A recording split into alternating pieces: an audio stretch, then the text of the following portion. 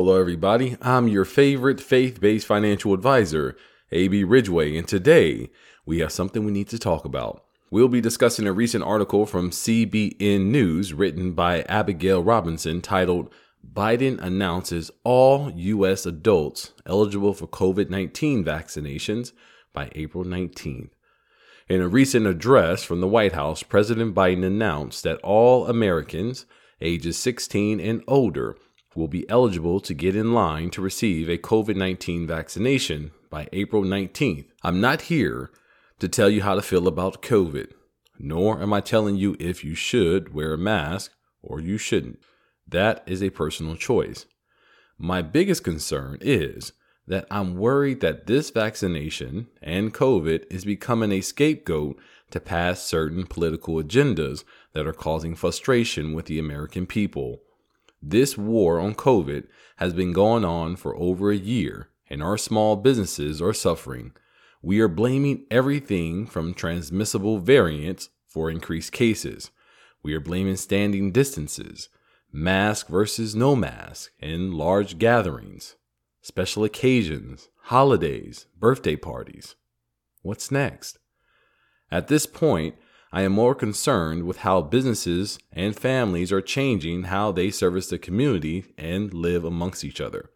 It is a good sign that Indiana on Tuesday is lifting the mask mandate and allowing businesses to decide if they're going to keep the mandate in place.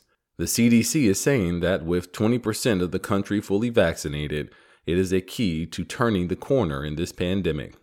As a tax-paying American, I just want us to move forward and get back to our normal. My faith is in God, and I believe He is going to deliver us from this pandemic. I believe He is showing the world how cleanliness is truly close to godliness. I think it goes beyond mask. I think if we washed our hands after using the bathroom, making sure that we stay home when we are sick, and not feel obligated by our management and employers to report to work when we are coughing and sneezing. Also, personal hygiene. Being able to stay groomed is very important.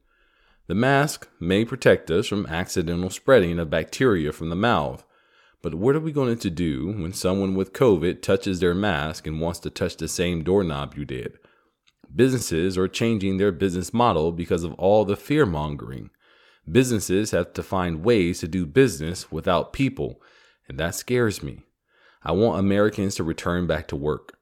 I want employers to protect them. We don't see this issue through a political lens. We are looking at it through the lens of faith because the church is suffering. The ability to fellowship, to come together and worship the Lord is being broken up, and we need to do anything we can to make sure the church is not destroyed from these outrageous mandates.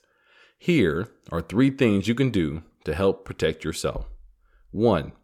Fellowship with those who share your same views and willing to protect themselves and you from the spread of any disease, not just COVID, but the flu and even the common cold. Number 2, if you are sick, stay home. Check your employer medical benefits. See what preventative care you can take advantage of to make sure you are the healthiest you can be. 3, put your trust in God. We are speaking about the power of faith. O ye of little faith. God will get us through. But if we let the fear of the devil stop us from living, we will never get back to where we should be.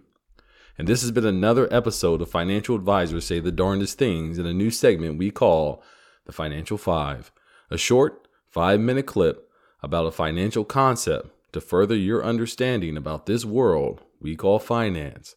If you're looking for a financial advisor, you can reach out to us for no obligation, free consultation around your finances at 337-414-3686. Or you can book on our website at www.abrwealthmanagement.com. Don't forget to join our Facebook group where we have weekly live Q&A sessions to answer some of your personal finance questions. Links will be in the description. And make sure you also subscribe to the podcast on your favorite platform so you don't miss any of the new exciting updates. As always, I am A.B. Ridgway, and I'll see you on the other side of your blessing.